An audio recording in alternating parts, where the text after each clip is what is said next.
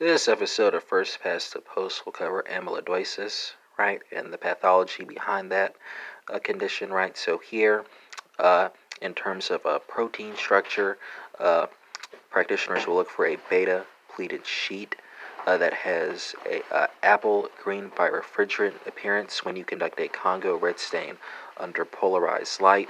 The affected tissue will have a waxy appearance, right?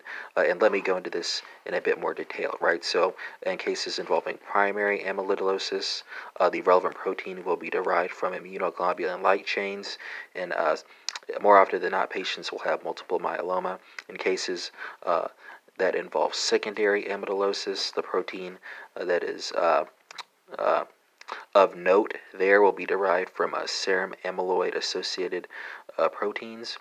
In cases where the patient has amyloidosis and also has cardiac problems, the relevant protein that will be sought will be transthyretin, and that is typically associated with familial amyloidosis, right?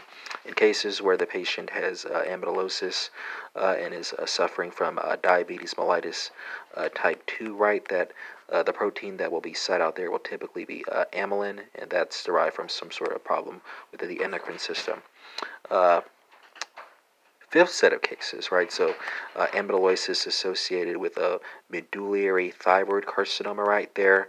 The protein of note will be A-cal, and it's derived from calcitonin. Amyloidosis associated with Alzheimer's disease. There, the protein of note will be beta amyloid, and it's derived from amyloid precursor protein.